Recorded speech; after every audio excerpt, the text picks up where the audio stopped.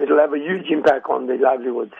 You will recall that in 2009, when the salt pier was upgraded and fishermen were stopped for fishing there for years, and finally we had to fight to get access back. And this will now have another impact on it because where they want to develop it and put all the pipeworks is right in the fishing areas. We know that the fisherfolk will be affected by this proposed desalination plant, but which other parties would also be disadvantaged here? Well, it'll affect the Bluff people. The noise from the motors, the big motors that they will bring, will affect the residents on the Bluff, as well as the residents across the Point development. Those rich condos, those people will be affected. But more importantly is that this brine will have an effect on the seashore.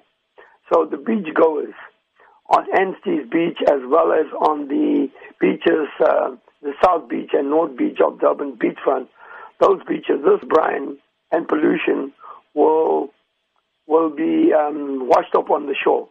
But the most important thing is that this will use a lot of energy, and it means that we'll have to build more power stations to supply energy needs to these desalination plants that are being proposed to be built with the investment by Hitachi, the Japanese corporation, as well as the city, the eThekwini municipality.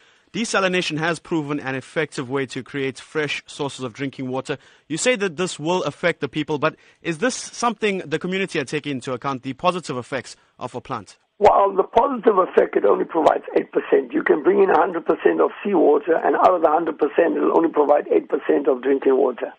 So therein lies the problem, the balance of the water becomes all waste. And so it's not a good solution.